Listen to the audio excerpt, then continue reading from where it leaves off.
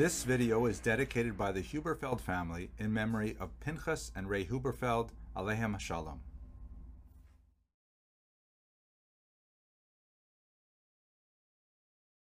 Hello and welcome to Jewish History in Daf Yomi. I bet you can guess what we're going to discuss today, which is specifically Tosfos or Tosafot.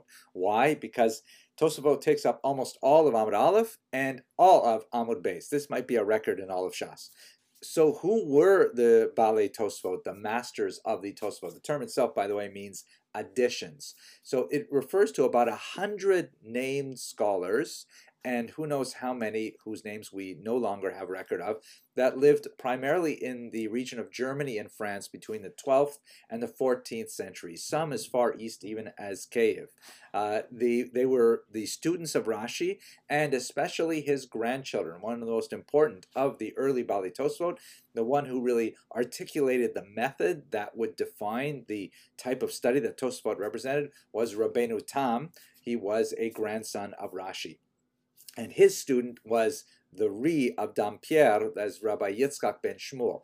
Very, very important people who essentially defined this new way of studying Talmud and recorded it for us in our Shas. Now, what was the method of Tosfos? So it was quite distinct from Rashi, but picked up from where Rashi left off. Tosfos, unlike Rashi, does not seek to simply explain the text, but rather approach the text much more critically and say, wait a second, how can it possibly say this here when we know from something that occurs, many, many more months and years ahead in Daf Yomi is going to be said that appears to contradict what's said here? Which one is it? How do they fit together? And so Tosfos will struggle to find how these different ideas can, coalesce in the text. And this process of dissection and then reassembly is essential for Tosfos. The common method is to begin a phrase with Ve'im Tomar, and if you would say, like you would have this argument, and then to answer with Yesh Lomar, there is to say. That's a very, very common phrase associated with Balei Tosfos.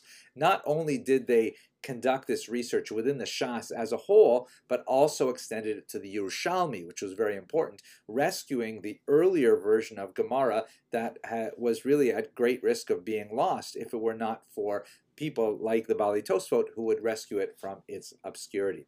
Huge influence on the way Gemara is studied, obviously. If you look at the page today, this is basically the way it has been recorded and printed for over 500 years, where you will have three elements, sometimes called Gapat, which is Gemara, Pirush Rashi, and Tosfos. These three elements are essentially the trifecta of Gemara learning.